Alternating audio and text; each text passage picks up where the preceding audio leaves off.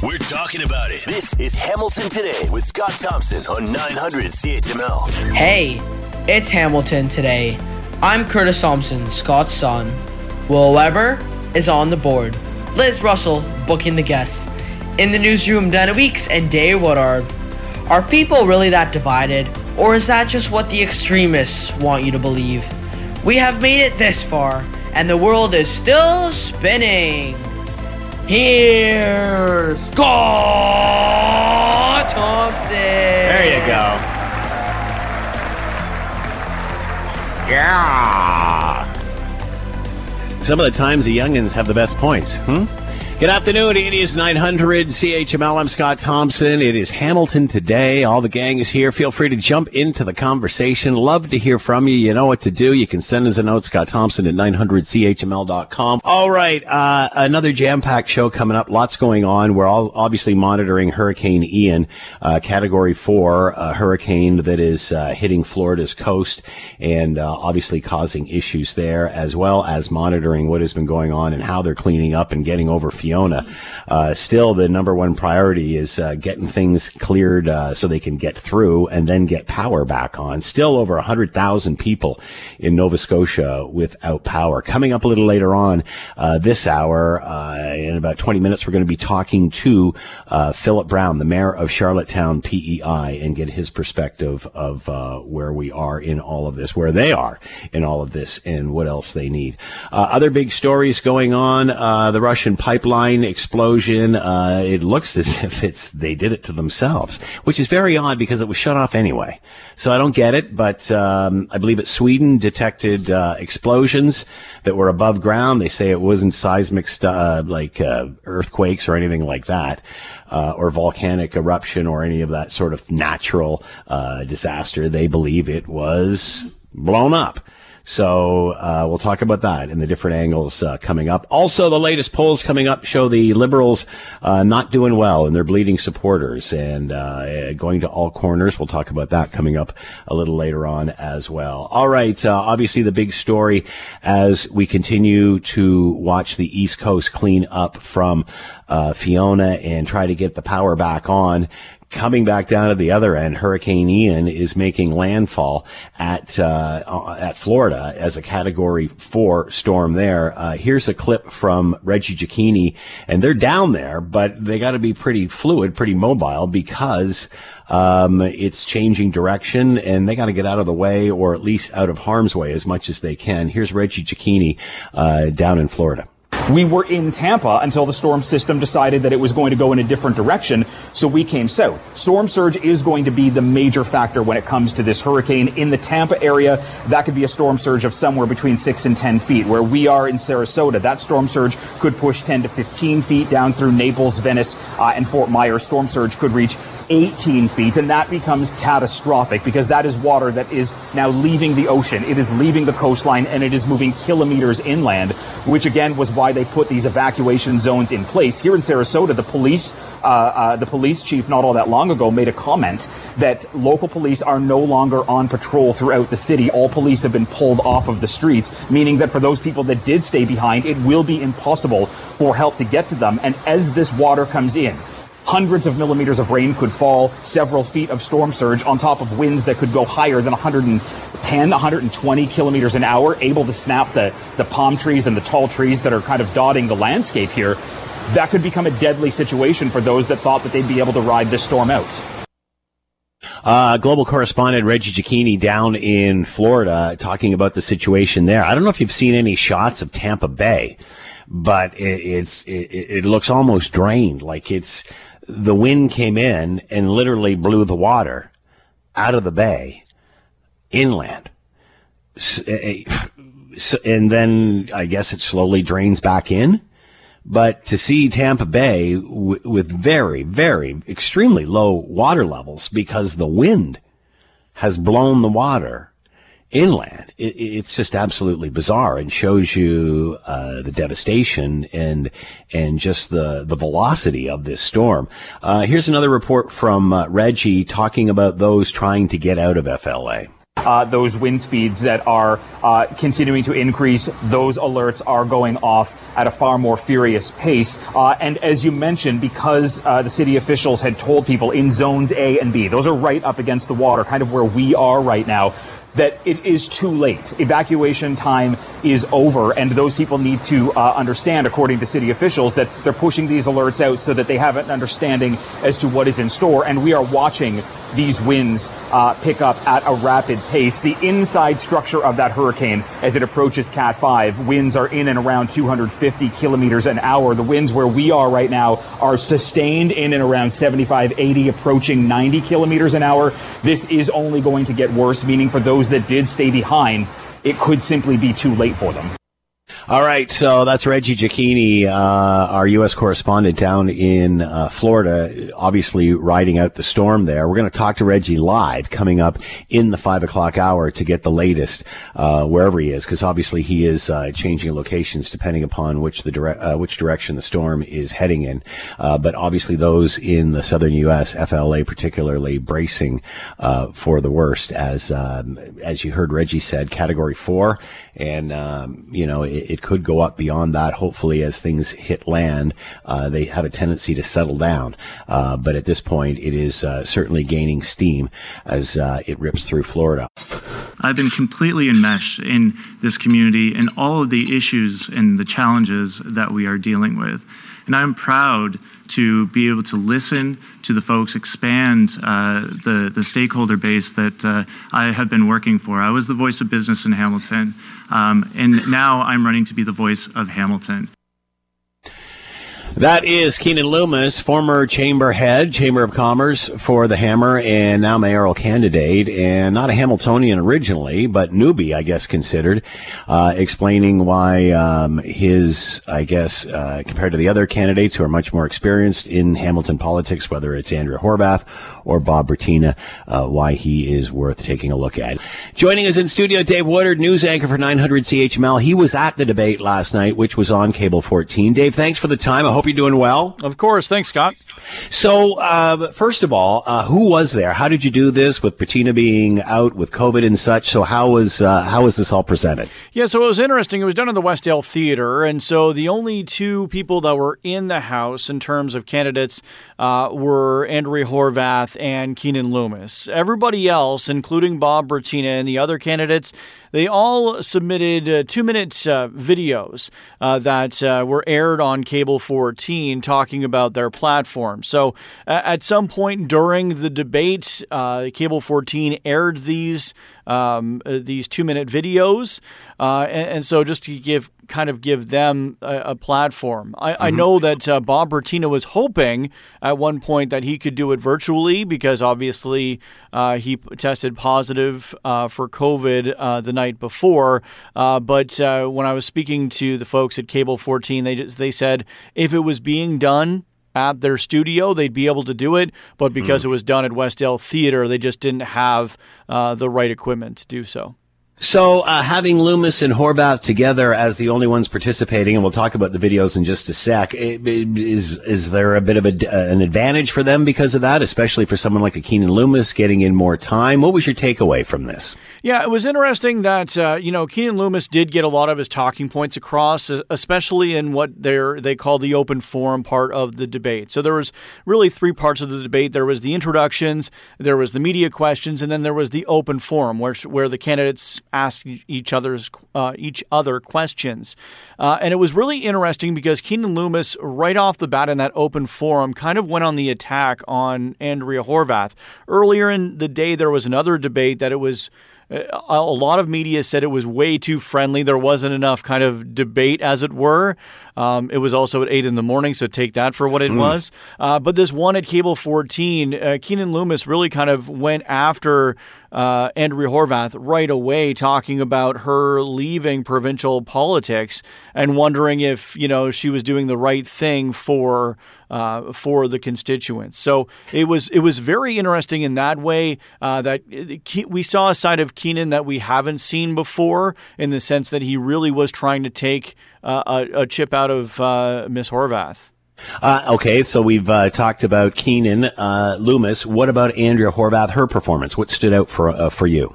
There was a couple of things. She really tried to talk about the experience or lack thereof that Keenan has in politics in general. Of course, Keenan Loomis being the chamber president for 10 years, he's been a part of the chamber for 13. He moved to Hamilton in 2009, and that was another one that was kind of an interesting a bit of conversation between the two that has come up a little bit online, talking about how, Andrea Horwath was bringing up the fact that Keenan is not a lifetime Hamiltonian. Do you think that that's something that will be held against him? Because again, in Bettina and Horwath, you've got lifelong Hamiltonians here. Right, and I don't think so. I think it's one of those things that I think that people who have been in Hamilton, that vote in Hamilton, know who Keenan Loomis is. I don't know if it's going to necessarily bring people to his camp, but it's certainly not going to hurt him, the fact that he's, not a lifelong Hamiltonian.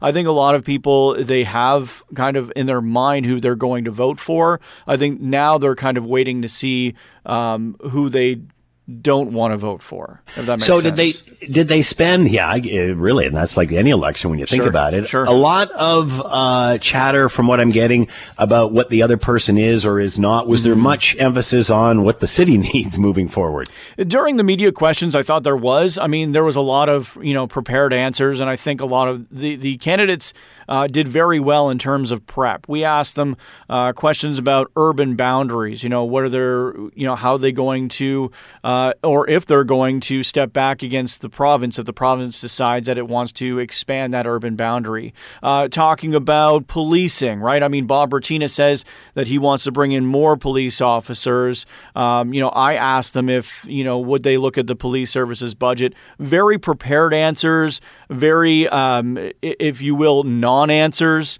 to a lot of questions. It was one of those things that any question that was kind of put to the candidates, they had answers for that you can already see on their platform. So not a lot of new information, Scott, last night, but it was interesting to see. Does anything stand out to you as what's going to be the hottest or a hot issue in this election? What seems to be the number one issue? I think it really is going to be not even necessarily a city issue. I think it's going to be about trust.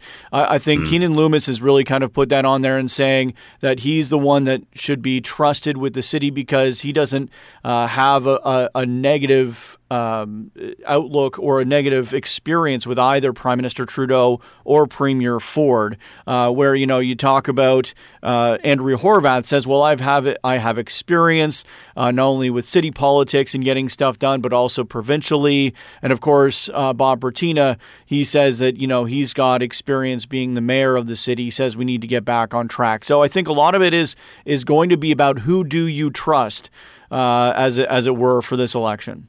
All right. Thanks so much. Dave Woodard with us, news anchor 900 CHML, coming up at the bottom of the hour with more on this. Thanks so much, Dave. Much appreciated. Dave at the Cable 14 debate at Westdale last night and his takeaway. You're listening to the Hamilton Today podcast from 900 CHML. All right, as Hurricane Ian hits Florida, we're still trying to deal with what has happened with Fiona and the devastation left along the East Coast and maritime provinces throughout Canada as they desperately try to clear things and get the power back on. Let's bring in Mayor of Charlottetown PEI, Philip Brown, and he is with us now. Mayor, thank you for the time. I hope you're doing well. From all of us in Hamilton, our thoughts and prayers are with you. How are you doing today? Scott, doing great now because we just got our power turned on for our home. And I know my wife is excited just as I am because now we can do a laundry, we can take showers, we can feel like we're in a normal house. So let's talk about PEI and what it was like for residents of PEI on the island when Fiona came through. So at 1 o'clock in the morning, I was heading to bed and I said, I think I'll go out to the back veranda. Went out to the back veranda and it was ferocious. I know in 2003, when Hurricane Juan came through Prince Edward Island, actually through Queens County, Central County here on Prince Edward Island, it was a big hurricane. This was much bigger and a lot more force, and the destruction the day after shows the result of this ferocious Hurricane Fiona. Trees knocked down. We have about 11,000 municipal trees, and we're still trying to calculate how many trees did come down. But for Maritime Electric private utility, electrical utility, they estimate 475 poles went down. Now, that's significant for a small island like Prince Edward Island, but it was as I said, it was a big hurricane, and 2 or 3 times bigger than Hurricane Juan. So has the power been now restored back to most of the island, Mayor?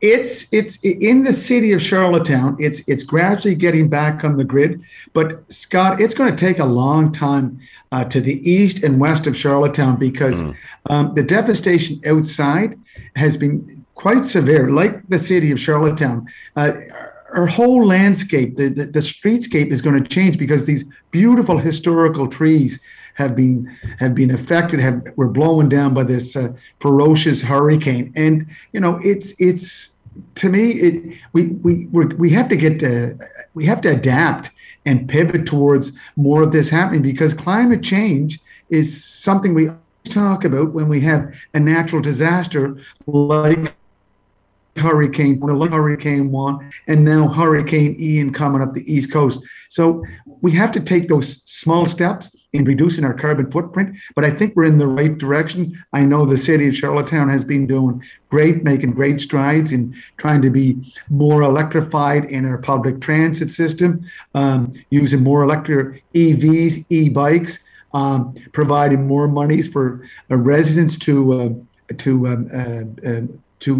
add solar panels, geothermal heating to their homes. So there's lots of great things going on, but we have to keep moving in the green direction.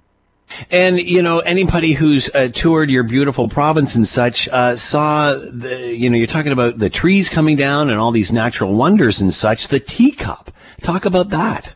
Well, can I just mention one more? The most disastrous for us was the North Shore. That's where the storm surge hit. It was originally targeted for the South Shore of Prince Edward Island. That was in line with Charlottetown and Summerside. It did make a change in direction, and the beautiful beaches of Prince Edward Island, Brackley, Dalvey, Stanhope, the sand dunes gone.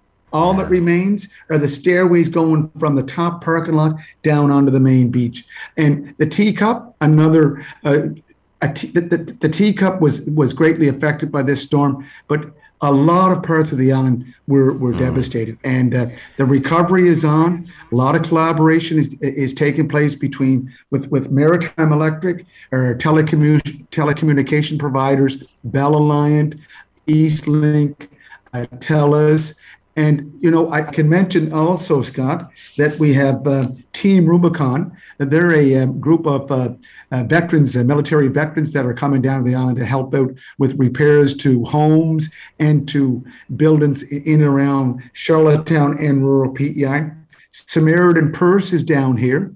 They also assist in help rebuilding or fixing up damages from natural disasters like hurricanes.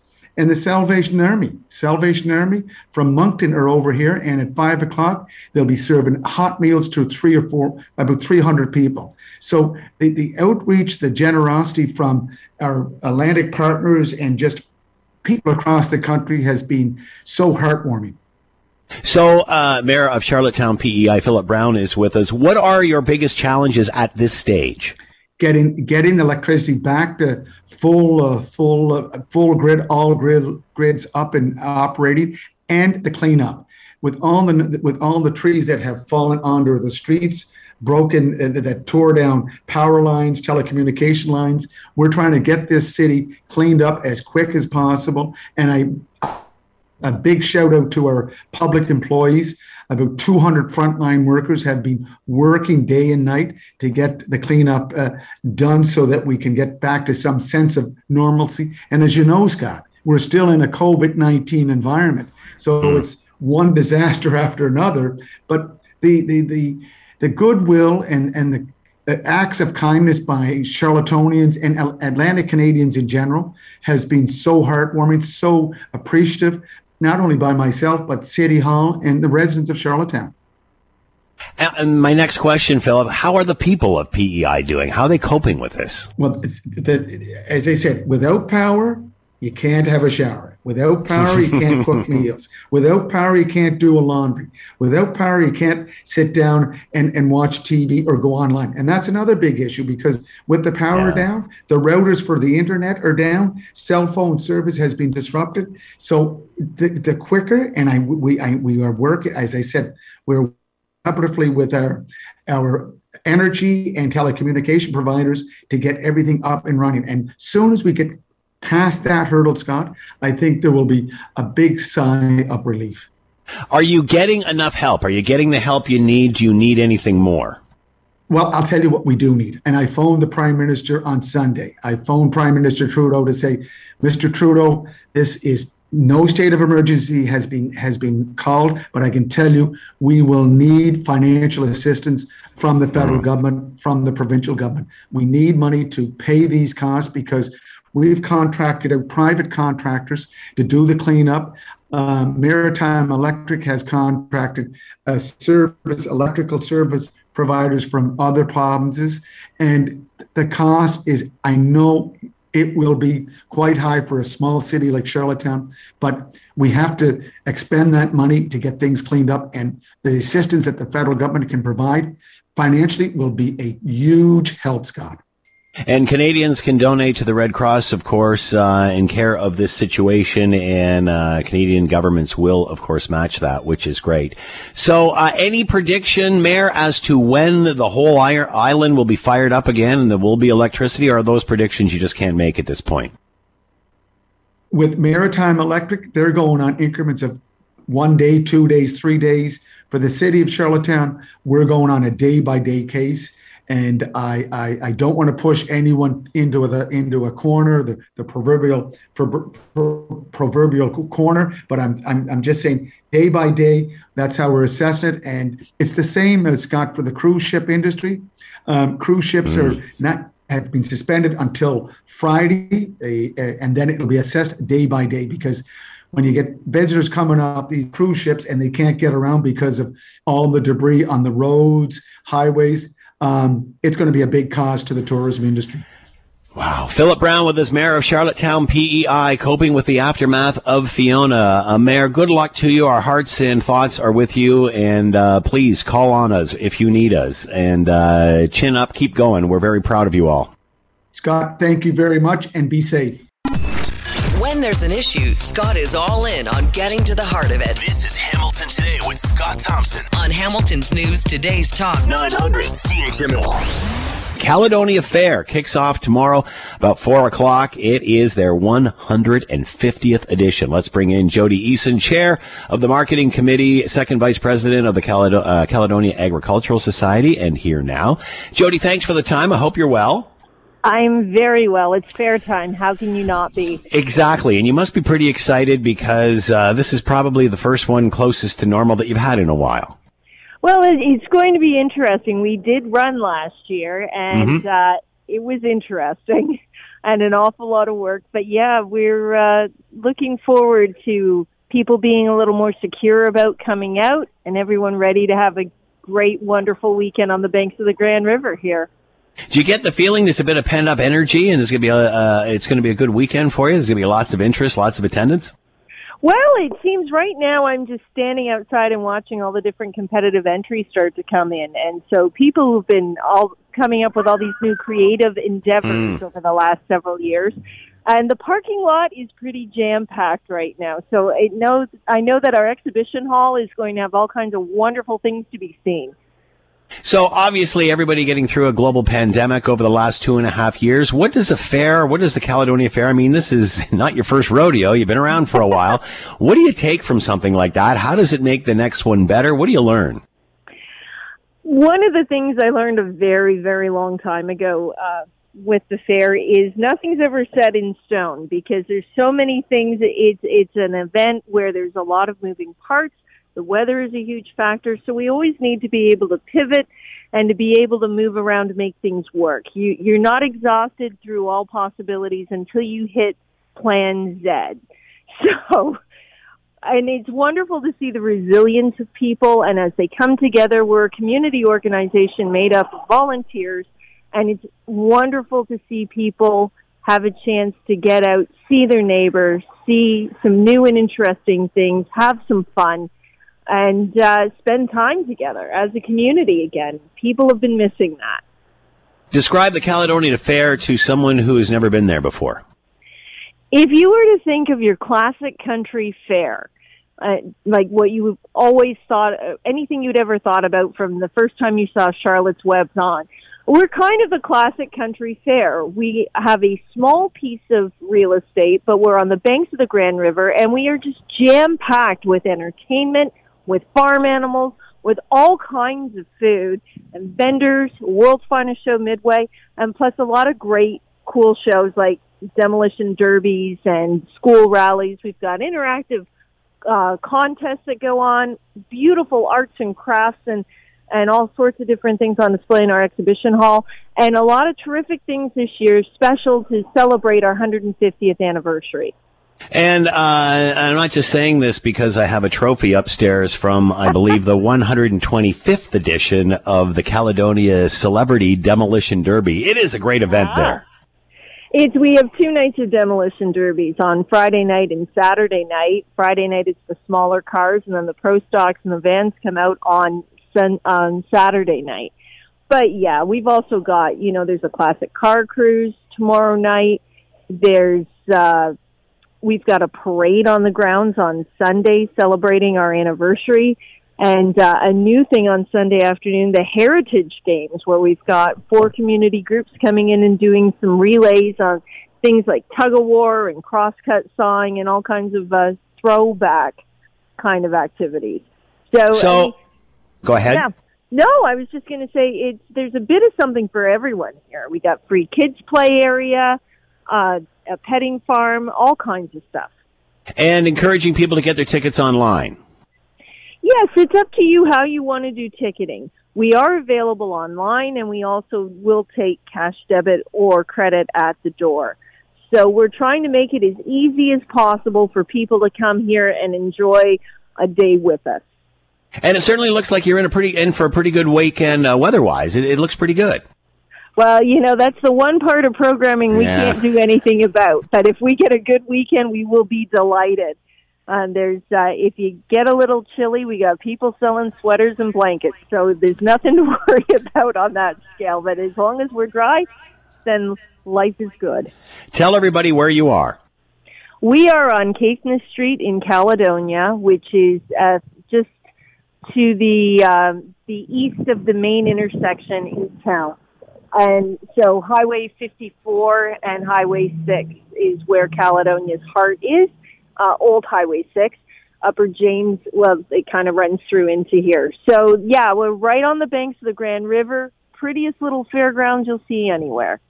All right, and it all kicks off tomorrow afternoon, the Caledonia Fair, 150th edition of. Jody Easton's been with us, chair of the marketing committee and vice president of the Caledonia Agricultural Society. Jody, thanks so much for the time. Good luck with this year's edition.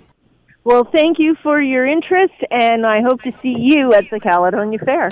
All right, we certainly know that Russia is conducting some sort of referendum to try to annex more of Ukraine. Many are talking about that being phony and such, but in the midst of all of this, all of a sudden the Nord Stream pipeline, which has been obviously a very contentious issue because it supplies energy from Russia to the rest of Europe, to Germany and such, it's been damaged. Sweden has heard explosions, detected explosions, and now obviously holes in the pipeline. Let's bring in Dan McTeague, president of Canadians for Affordable Energy, former Liberal MP, and with us now. Dan, this is absolutely bizarre. What is your take on this pipeline sabotage they're saying? Well, the timing isn't exactly a coincidence. I guess the Ian Fleming, fellow famous for writing this serial spy novels, 007, James Bond series, had an interesting quote many years ago. Once something like this happens, the first occasion it's an accident, second is a coincidence, third it's mayhem, and it's likely a plot. So there hasn't been just one. There's been reports of 3. Mm-hmm. separate examples of sabotage, or whatever you want to call it. Whoever is doing this, has obviously an interest in ensuring that the grand effect isn't so much the supplier, but in fact the receiver, and that would be Europe. This is going to be very hard to fix. It's underwater, and however it happened, one would have to assume that it's sabotage. This is likely to lead to a more serious outcome that even Europeans could not have possibly imagined. But it does really elevate the point. If you think you can do without fossil fuels like natural gas and oil, we're going to see what that looks like for Europeans who've been at the lead edge of pushing that narrative for the past 10, 15, 20 years. Many are saying that this is sabotage at the hands of Russia, but why would Russia sabotage a pipeline which it controls and can turn the taps on whenever it wants? You want to create pain, you turn the tap off. Hey, you want it open? Give me something, I can open it. You blow it up. It's not much good to anybody. No, but maybe they have other customers. I don't know. India, China, South Korea. A lot of other people want their natural gas. And since countries like Canada have decided they don't want to be in the business of exporting natural gas, LNG or otherwise, then Russia's just playing the game. And it's unfortunately, I don't think Putin's smart enough to have figured all this out, but he is certainly playing Russia and playing Europe and their sanctions, not just because of what he wants to get in Ukraine. It is a double win for him. He's proving once and for all that the fantasies of green energy are just that. And once you start to strip away, natural gas and oil, you don't really have much of an economy. This is going to cause stagflation, and it's going to cause a massive exodus of economic and manufacturing industry from Europe. It's going to balkanize Europe and perhaps reduce it to a level that many people had not thought possible years ago, where you now have internecine fighting between various nations. France saying no to, and Brussels saying no to other countries within the European Union. No, you can't have our electricity, or no, you can't have what little natural gas we have. It's becoming very selfish, and it's going to potentially cause the breakup of the EU. All of these things are in play now, like it or not. This is yet another example of how protracted and how deeply disturbing the situation is becoming, and that countries like Canada really need to smarten up when it comes to their politicians on the left, that is the Liberals and the NDP, playing this game of we can do without the very things that protect and provide global security for the world, that is energy security. Dan, do you think we'll ever find out what happened to this pipeline? Who did this? Of course we will, but it won't happen. In time, likely to rescue Europe. Europe is in big trouble. These temps drop. We can get away from our overloaded excitement that what's happening with Hurricanes Fiona and Ian are the result of climate change, which they are not. And most folks involved with the science of our atmosphere are, very strong in their denial and their admission that this is not about, a couple of extra molecules of carbon. But I think we're going to find out a lot more about this in the next couple of months.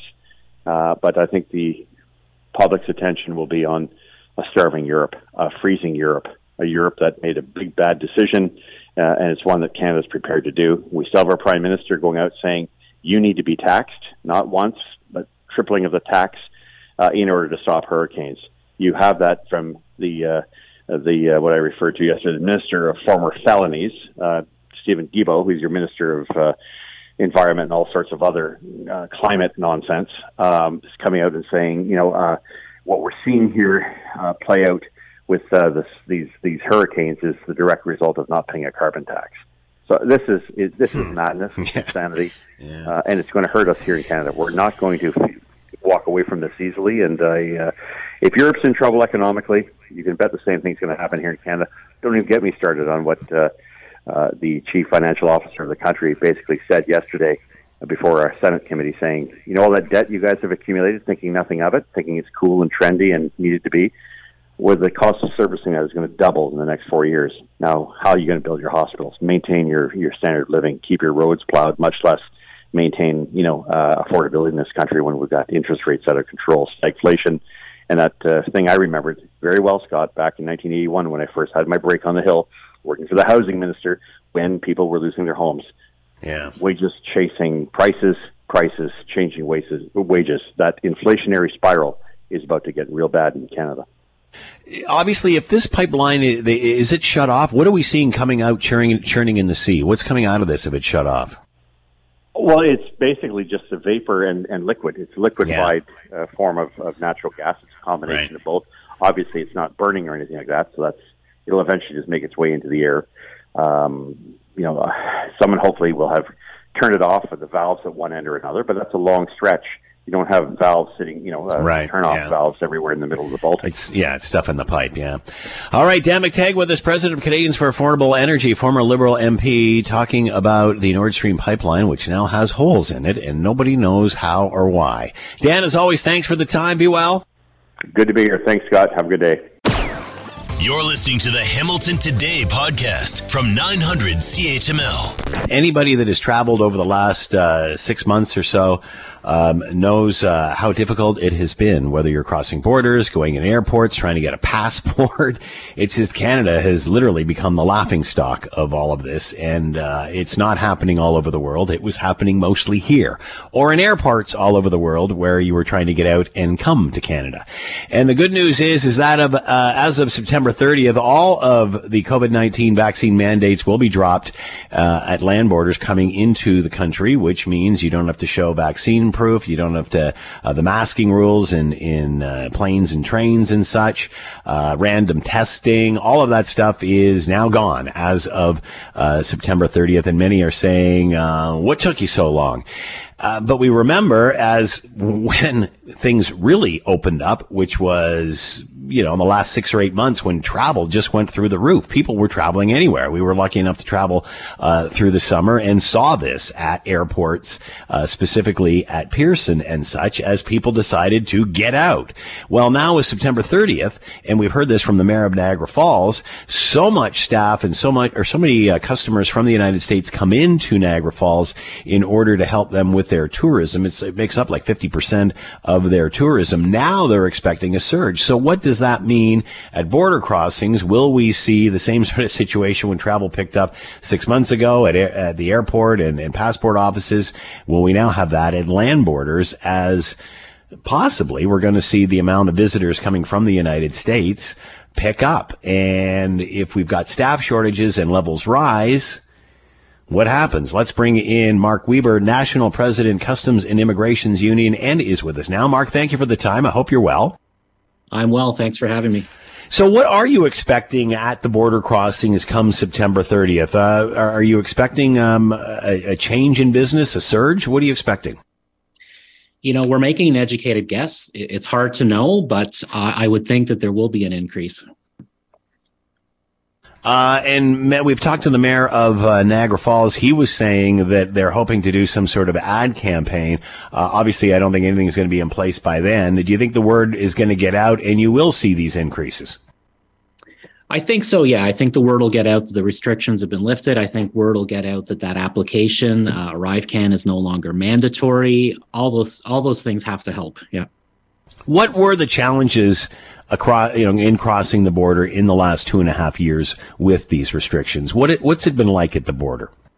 It's been chaos. I mean, we have people sometimes having waited 5-6 hours to get across at land borders. Everyone's seen, I think, in the news, the lineups at airports. It's there's really two reasons for it. One, we're critically understaffed everywhere across the board. We've seen our frontline staffing levels drop steadily over the last 5 or 6 years. They're at the lowest now that they've ever been. And then on top of that, you add the requirements of ArriveCAN, which saw, we would guess, around 30 to 40% of travelers arriving without having completed the app. So the little staff that we had spent all their time helping people complete the app because it was mandatory. And, you know, it's interesting. Many didn't see this coming with the airports, that obviously as they were laying people off or people just moved on, once the surge starts, there isn't the capacity to handle all of the people. So is staffing your major concern that, you know, if levels increase, you're not going to have the staff to process everybody? Yeah, right now for us, it really is. I mean, our training program is very lengthy. Our infrastructure to hire people and have them start working on the front line is such that we have to look at long-term solutions. It's going to take a real push to hire over the next few years to get our levels up to what it's needed. So what do you need? What are you asking for? You talked about new hires. I mean, is that tangible? Are you expecting more?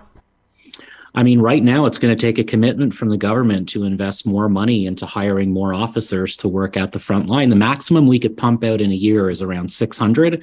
That barely covers attrition.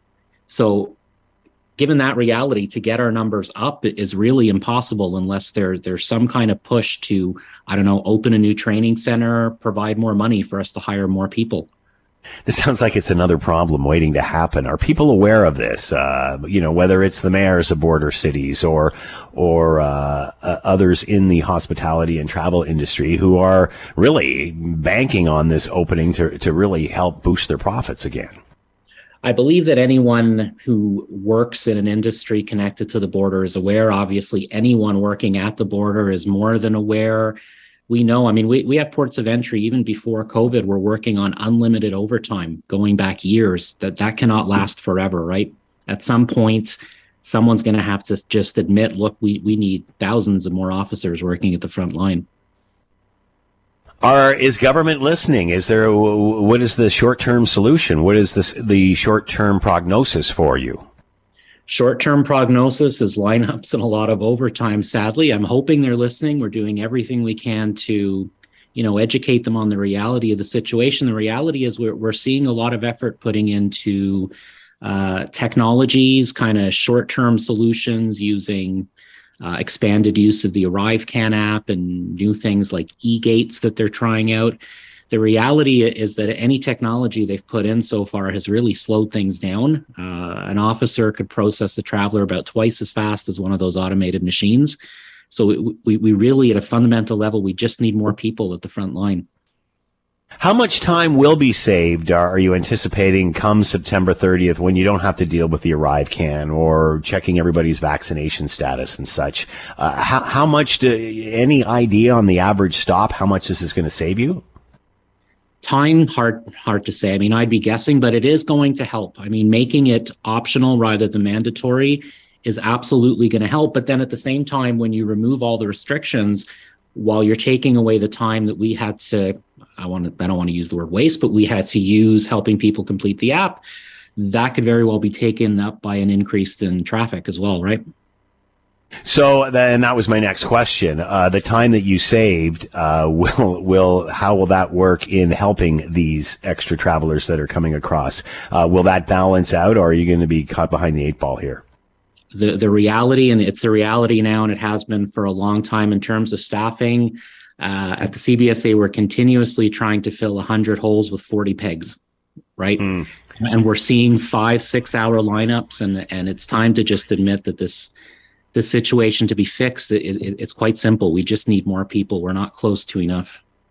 So obviously, as of September 30th, the mandates for vaccination and such are all dropped, but the ArriveCAN app is optional. Why is that? And does this complicate things by having it optional?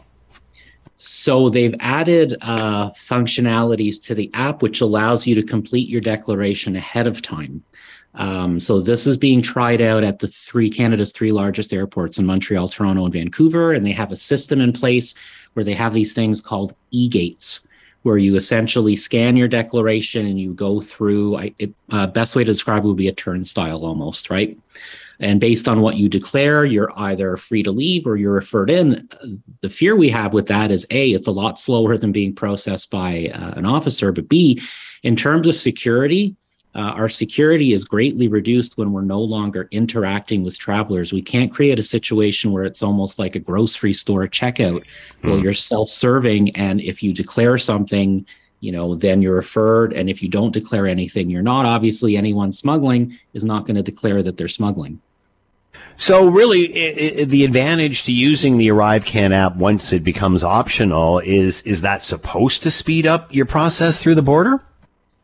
If it is, from what we see of how the e-gates work and our knowledge of how those automated kiosks called the pick machines have worked, it doesn't. An officer is processing you a lot faster than the machine can.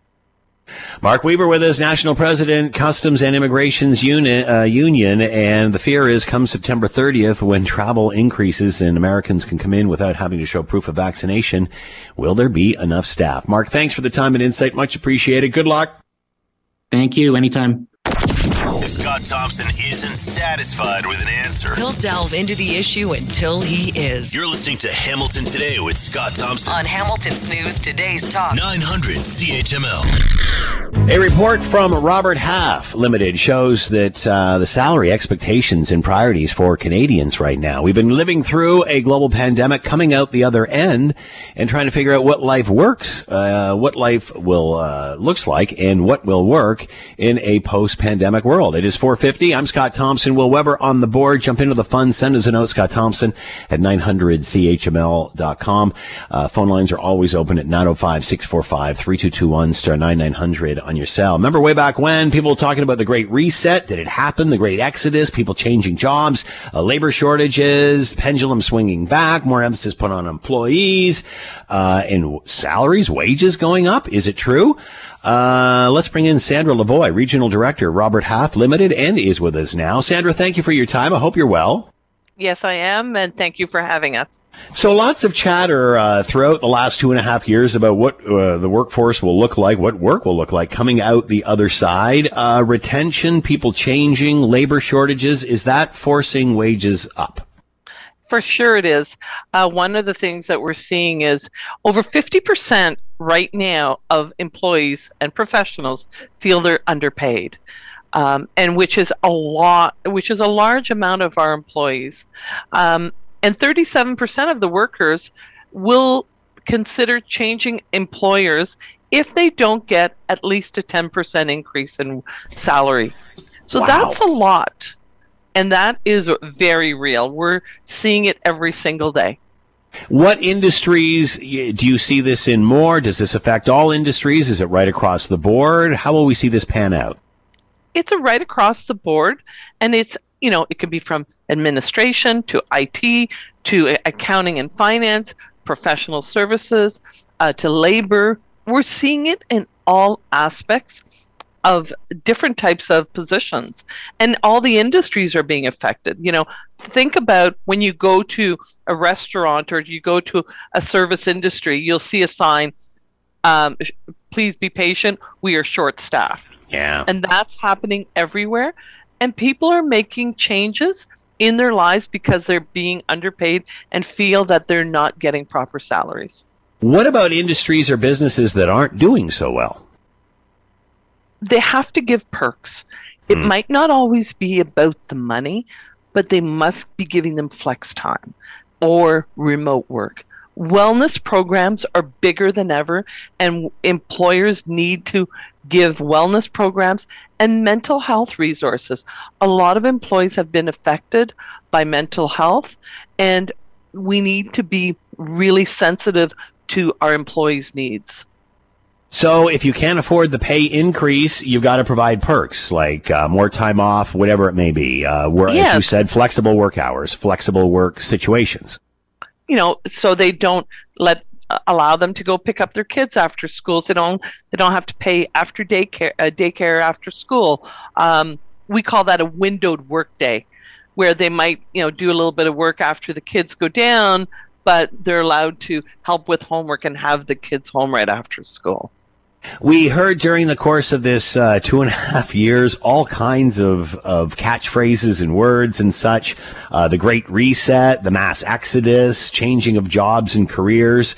Did all that happen as much as we expected, or is that shoe still to drop? I think it's really happened, and it was interesting. I was at a conference, virtual conference last week, and the speaker said, we've heard for the last couple of years, war on talent. Well, that war on talent is over, and guess what? the talent won. So employees have won. They're in demand and they will make change. You know, over 50% of employees feel they're in the driver's seat when it comes to negotiating pay. It could be perks, it could be benefits, and people are confident that they will make a change if they're not being paid appropriately. How will this change business schools? How will this change those that are going through for their MBA to become the head of whatever, where, you know, obviously cost in profits are king and people perhaps take a back seat? Is that changing at that level? Are people studying and realizing maybe we're looking at this from the wrong angle? They are, because remember something, retention will make you money. If you have turnover, that history and knowledge leaves. It could take you 2, 3, 4 months to replace that candidate, and sometimes longer. And employers know that. They need to be also communicating with their employees. If they can afford to give them a pay increase now, communicate on when they can and what they can offer them in a perk. But it's all about the employee feeling recognized and understanding they're appreciated, but they will get a salary increase. Maybe it's not today or, you know, next 2 months, but maybe in 4 or 6 months. All right. I only got a couple of minutes left, a minute or so left. I'm going to ask you 2 questions. What is the message to employers? What is the message to employees? So pick whichever one you want to start. To an employer, have strong communication with your employees, and we call that a stay interview. What is it going to take and how happy are they? And communicate effectively, not just on annual reviews, but either monthly or quarterly. For employees, communicate with your employer. Give them an idea of what you're looking for, and talk to them honestly and openly about what you need for you to stay and grow in your career. All right, Sandra Lavoie with us, Regional Director, Robert Half Limited, how the workforce and the way we do business is changing in a post-pandemic world. Sandra, fascinating stuff. Thanks for your time. Be well. Thank you very much. Take care. You're listening to the Hamilton Today podcast from 900 CHML. As the East Coast cleans up after Fiona and tries to get the power back on and the roads cleared, we're getting hit from the other end. This time it is Florida on the Gulf Coast, and Hurricane Ian making land on the Gulf Coast and slowly making its way up Florida and leaving a path of destruction in its wake, as you can imagine. Let's bring in Reggie Giacchini, Global News correspondent. He is in Sarasota and with us now. Reggie, thanks for the time. I hope you're doing well. Good afternoon. So you're in Sarasota. How bad is it there right now? Not as bad as it is in southwestern parts of the state, down through Naples and Fort Myers, but it is still a devastating storm up this way. We're dealing with flooding. The streets are actually flooded right in front of me. There's a number of downed palm trees that are in and around the city. Flooding is going to be a concern. So too is damage from winds, because while we may be about 45 minutes to an hour from where landfall took place, the eye is continuing to move up the state and closer towards the Sarasota region. Our winds right now are sustained in and around 110, 120 kilometers an hour. Those are going to continue to strengthen over the next couple of hours. This is a storm system that is inching along, and with that slow movement comes the significant damage. Obviously, this made land in and around the Gulf Coast, the southern western Gulf Coast, as you said. Is it pretty much blanketing all of Florida, or are they just getting really bad storms? Where is the path of this? Yeah, absolutely. Look, this is number one. This is the first storm to be hitting the Gulf Coast of Florida in some cases decades. 2004 was Hurricane Charlie in and around the Fort Myers area. So people have not been used to this kind of weather, but this is a massive storm. The eye of Hurricane Ian is the entire size of what Hurricane Charlie was. This storm system realistically is creating rain bands and rain threats all the way through the northern parts of the state and up into Georgia.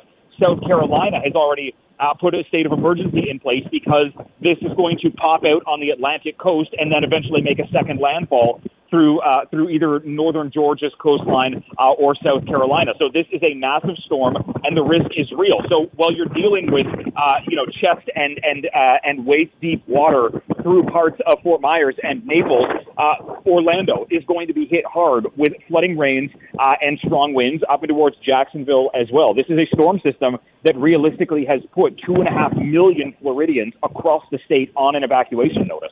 And as you mentioned, this came in through the Gulf Coast. Usually once these things hit land, they sort of start to at least decelerate. But then if it hits the East Coast, it's going to pick up again. Yeah, there's a real risk of that. And look, the simple fact that this strengthened rapidly into a Category 4, almost a Category 5 storm. Look, it was a couple of mile difference in wind speeds between Category 4 and 5 for this storm. So it is massive. It has a lot of energy with it. And it is slowing down. It will lose some of its tropical capabilities or abilities over the state. And as it tracks north, the Atlantic Ocean is warm. There is a risk that this could re-intensify to a tropical storm, potentially a low-level hurricane, before it makes a secondary landfall and poses problems into the Carolinas and into the U.S. mid-Atlantic. So this is going to leave a trail of destruction, as we've already seen through western Cuba, as we are now seeing through Florida, and what we could continue to see up the U.S. East Coast. Very bizarre to see shots from Tampa Bay earlier today in the harbor. I mean, it looks like it's literally empty, and the water has obviously been pushed inland.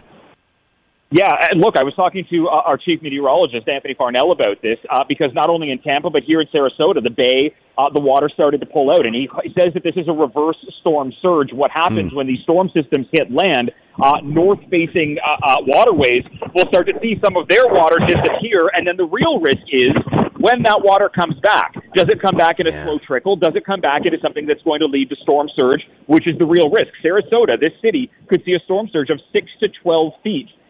Or at least at the highest level. So the risk is when the storm is here, the risk continues when the storm leaves. What about the duration of this? Any idea how long it's going to last, Reggie? Well, so, I mean, according to the maps and the radars that we've been able to track over the last couple of hours, as the eye makes its way towards the Sarasota region, I mean, it'll still be about 40 miles away, but we're looking at in and around midnight by the time the storm is kind of parallel to where we are in Sarasota. So another 6.5, 7 hours just to get to kind of the west central part of the state, add a couple of hours throughout Orlando, add another maybe 12 hours to get to the northeastern part of the state. This is going to be what meteorologists were concerned about, a storm system that lingers over a state that is, dealing with incredibly low land. Florida is not, an above sea level state. And when you have a storm system like this that lasts upwards of 24 or 36 hours, the flooding risks are real, and they realistically run from coast to coast. How are Floridians handling this? What's the biggest challenge for FLA? Well, I mean, look, a lot of the challenge was trying to get people to leave. 2.5 million people were under that evacuation order. 2.5 million people did not leave their homes. When we were in Tampa, only 400,000 people had put themselves into an emergency shelter, and that becomes problematic. Here in Sarasota and up and down the Gulf Coast, local officials have pulled the police. They have pulled emergency vehicles off of the streets, and in these evacuation zones A and B, closest to the water, like where we are right now, if you did not leave, officials have said help is not going to come. And that's not just tonight. That is not tomorrow. That is through the duration and beyond of this storm. But there are so many people who have said, look, I've ridden out a storm before. It hasn't happened to us in a long time. These storms are stronger now, and there's a lot of people that are simply unprepared. Reggie Cecchini with us for Global News in Sarasota, Florida, talking about Hurricane Ian and its devastation. Reggie, thanks for the time. Be safe. Stay well. Thanks, Scott. We've certainly seen things ramp up with the Russian invasion of Ukraine. Obviously, Putin going and looking for another 300,000 troops to call up, continuing or forcing a referendum, trying to claim 2 Ukrainian territories, annexation over those. And then, mysteriously, Nord Stream pipeline, an explosion 3 times. And nobody seems to know what happened there. Let's bring in Jason Opel, professor, Department of History and Classical Studies, McGill University, and with us now. Jason, thank you for your time. Hope you're well. Thank you. How are you doing? Good so far. So obviously Putin moving forward with these referendums, many calling it, everybody calling it pretty much a sham and such. So it looks like he is moving forward to annex these territories. What happens when he does that? What's the reaction going to be from the rest of the world? Yeah, I mean, it's a quite combination of cynical and predatory, and by any kind of reasonable interpretation of international law dating back 400 years, criminal to do this, which is to say to annex a territory through force, even if you patch it up with a election undertaken under duress, under the point of a gun. So there's 4 different regions of the southern and western part of Ukraine that are potentially going to be annexed or declared to be annexed very soon. I think the responses will be on Russia. There are a number of different avenues that still remain for the West to explore, and I suspect that there will be continued flow of weapons to Ukraine, which have proven extremely effective, both because of the Ukrainian determination and the Russians, frankly, incompetent. So Russia's been at this for almost 8 months now. Why are they annexing this now? Why didn't they do this right at the beginning? I think they thought, I think Putin thought that his military would quickly overrun Ukraine, and that there would be no need to go through the niceties or, this sort of technique. They figured that out later type thing, or simply turn Ukraine into a kind of satellite of Russia. But there has been a kind of masterclass in military incompetence by the Russian military. It's really quite shocking. Throughout the war, there were large numbers of Russian tanks that ran out of gas or got stuck in mud in the early parts of the conflict. There was a big traffic jam of Russian vehicles. They were fooled by some pretty basic moves by the Ukrainians to divert Russian forces. They've been outfought at every turn. So the idea is grab what you can get, annex the 4 territories, and claim victory and dare Ukraine to try to do anything else. So does that mean it's over if he does this successfully? Does he back off once he does this? And how does Zelensky feel about this? Obviously, he feels if this happens, talks are off. Yeah, I mean, that's really the $1 million or $1 billion question. So, my sense is that, Putin wants to grasp at a straw to say, I've achieved some victory in the short term to kind of stop the bleeding of the most recent humiliation in the northeastern part of the country where his troops are just routed. Will he stop there? I mean, I don't think so. I think Putin wants to reduce Ukraine to the status of a satellite. So I don't think he has the means, however, to do much more at the time being. As to the Ukrainians and President Zelensky, he's completely correct that this move would be radically illegitimate in the eyes of the world, profoundly criminal, again, in terms of international law, and his forces are winning. Why should we allow Russia to take over 20% of the country? It's roughly 1/5 of Ukraine when we have prevailed in defending the country. So the question comes what will Putin do when those territories are annexed? I think that's probably a when. Will there be an effort to escalate further, or will there be a kind of unspoken stalemate at which Putin might pause? I'm guessing with this territory, if he takes it or reclaims it, whatever you want to call it, that more ammo is going to come in. That's going to, increase the supply. So does this not just escalate? It certainly does, in the sense of it's making obvious and very clear that the survival of Ukraine is at stake. And so, it's when I say it's illegal, I mean, minimally in 1945, the United Nations Charter says that all member nations renounce aggressive war, and all member nations never will annex territory through force, right? So, I mean, it's minimally at that level, it's illegal. Is it an escalation? Yeah, but I mean, Putin had already committed the supreme international crime in attacking a country that was in no way in no reasonable sense threatening Russia.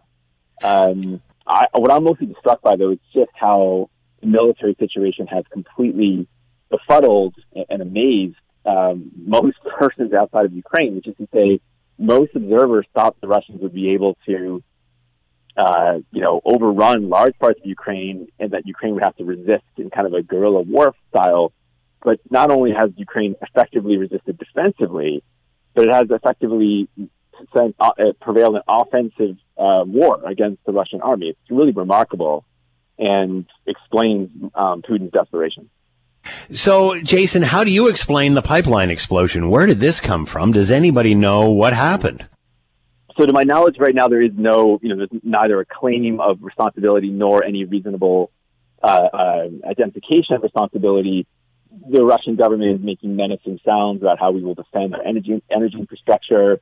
It's also another way to put pressure on the West to say, if Russian oil fundamentally stops, the West will freeze this winter, and that there will be serious consequences.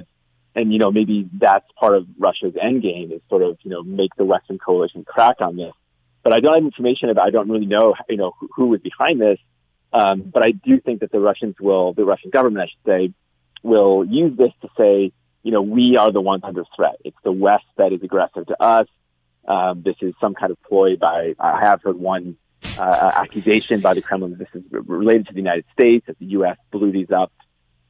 Which I doubt. Wow. But, so they'll be used to amp things up further. I just would say, too, I just think it's really important to keep a certain, deep breath on this because, that Putin is making extreme threats about, the end of the world in terms of nuclear warfare. But, he needs to say this because he's trying to save face in a rather humiliating situation. Obviously, we're talking about the Nord Stream pipeline, which has had 3 explosions. It supplied energy from Russia to Europe, to Germany. Many are saying that Russia sabotaged this. Why would Russia blow up the pipeline when it's supplying, all it has to do is turn the tap on and off. Why would it blow it up? To blame the West, to say this is, this is what the U.S. does. They claim that they respect international laws, they really do these things. And, so as I say, in all honesty, I highly doubt that. However, I do understand that that Putin regime is very good at exploiting legitimate fears and suspicions of the United States because the American government, especially the CIA, pulled all kinds of shenanigans over the course of the Cold War, right? And so there's lots of places in the world that are highly suspicious of the United States. And, the Russians are very good at exploiting that or reminding people of that. That is a very bizarre case of desperation, if that is in fact. Are you confident, Jason, we will find out what happened here? I don't think we will. I don't think so long as Putin is in charge of Russia, which I don't see any reason to think that will end anytime soon, despite his current problems. I don't think with him in charge we'll ever get good answers. Like many things, the truth will out at some point, but not under the current situation where the government in Russia is, a fairly low level or a middle level dictatorship, and information is simply not going to flow in any kind of credible way. Jason Opel with us, Professor, Department of History and Classical Studies, McGill University, talking about Russia and the ever-complicated invasion of Ukraine and where it is all going. Jason, thank you so much for the time. Be well. My pleasure. Take care. You're listening to the Hamilton Today podcast from 900 CHML. Coming up after the 6 o'clock news, Scott Radley Show. And, of course, you can read him in your Hamilton Spectator. He's with us now. Scott, hope you're doing well. Oh, I couldn't be better, Scott. How are you? I'm doing pretty good considering gas is going up again at midnight. What the heck, eh? So anyway, I because you're a sports guy and, I'm seeing a lot this week about the 1972 Summit Series, and they were honored. The team was honored in Ottawa, and the Prime Minister giving them a great tribute.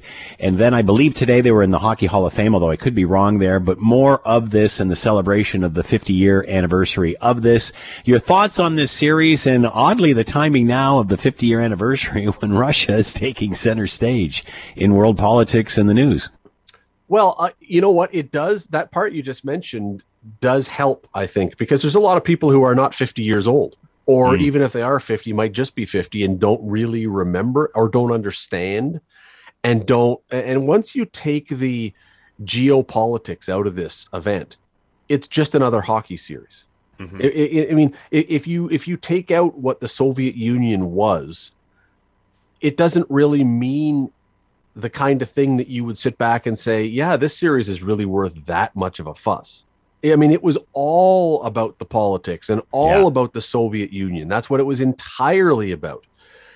And so I think it's helpful for, not that we want the war in Ukraine to help us bolster our hockey tradition, but it's helpful for people to understand it's kind of the same thing. At that time, the Soviet Union Russia was the bad guy, the enemy, the villain. Height of the Cold War, yeah. It really was. And so, I mean, I remember writing about this 20 years ago on the 30th anniversary. And it wasn't near Russia was kind of friendly at that point. And so you just didn't get the sense. It's like it's kind of like a playoff series or a hockey series between, I don't know, us and Denmark. Like who cares? So I was going to ask, why is this so significant now then? If it seems to have, waned over the years, but is it a bigger deal now because it is the 50th anniversary because the politics are the way they are? I don't know. Well, I mean, I think it's a bigger deal now because let's be honest, if you look at the gentlemen who are accepting these honors and being there for these events, the likelihood that the majority of the team is going to be around for the 75th anniversary, let's be honest, is not that high. This is the last great numeric chance to really remember this. And I think Paul Henderson, all of them there. I think Paul Henderson said there was like 10 of them missing that had passed on. I don't know if it's that many that have passed on, but there's a bunch that are, getting up there. I mean, it is, look, a lot of them were, hockey was not what it was now then. I mean, you were still in your prime, in your 30s then. So a lot of the guys were in their early 30s.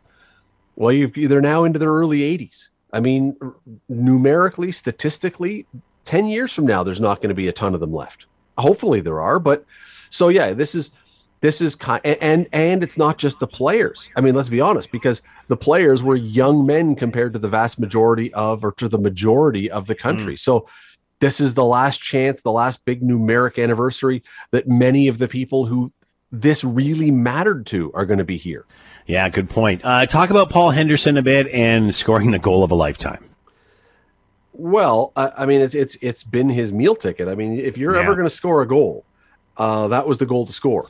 Yeah. I mean, of all the, there have been guys on that team over the years and, people say things that probably they regret. And, there have been some people who have accused Paul Henderson of dining out a little too much on it. I guarantee you, any one of those guys scored that goal. Sure. They were doing the exact same thing. There is nobody who would have said, oh yeah, I scored, but I really think it went in off Bill. No, you're living off this thing because that is the goal. And I don't know whether I expect the same kind of thing when Sidney Crosby moves along because he got the golden goal, of course. Yeah. And you don't hear Mario Lemieux talking about this with the 87. Well, you know what? Cup. You bring up but a valid they have point, so many Scott. other things. They had careers that were far superior in the NHL to Paul Henderson. So there's a lot more to point to. I think you hit the nail right on the head there because he was not the greatest player in the world. And then he scored this goal. It got him the attention that it did. I think that's part of the story as well. Is he getting enough recognition for this? There was lots of chatter about the Hall and all of that. Is he getting the recognition that he did just for scoring that one goal? Yes. Which, let's be honest, is pretty famous and has brought a lot of people, to understand what's happened with the game and drawn attention to the game. Would most people know the name Paul Henderson today if not for that goal? Exactly. Hockey fans would. I don't question that hockey fans, especially who watched back in that day, would. But would hockey fans really, if you said Paul Henderson, or if non-hockey fans, if you said Paul Henderson and he hadn't scored that goal, or frankly, the two winning goals, the two games before, he had 3 in a row, we forget.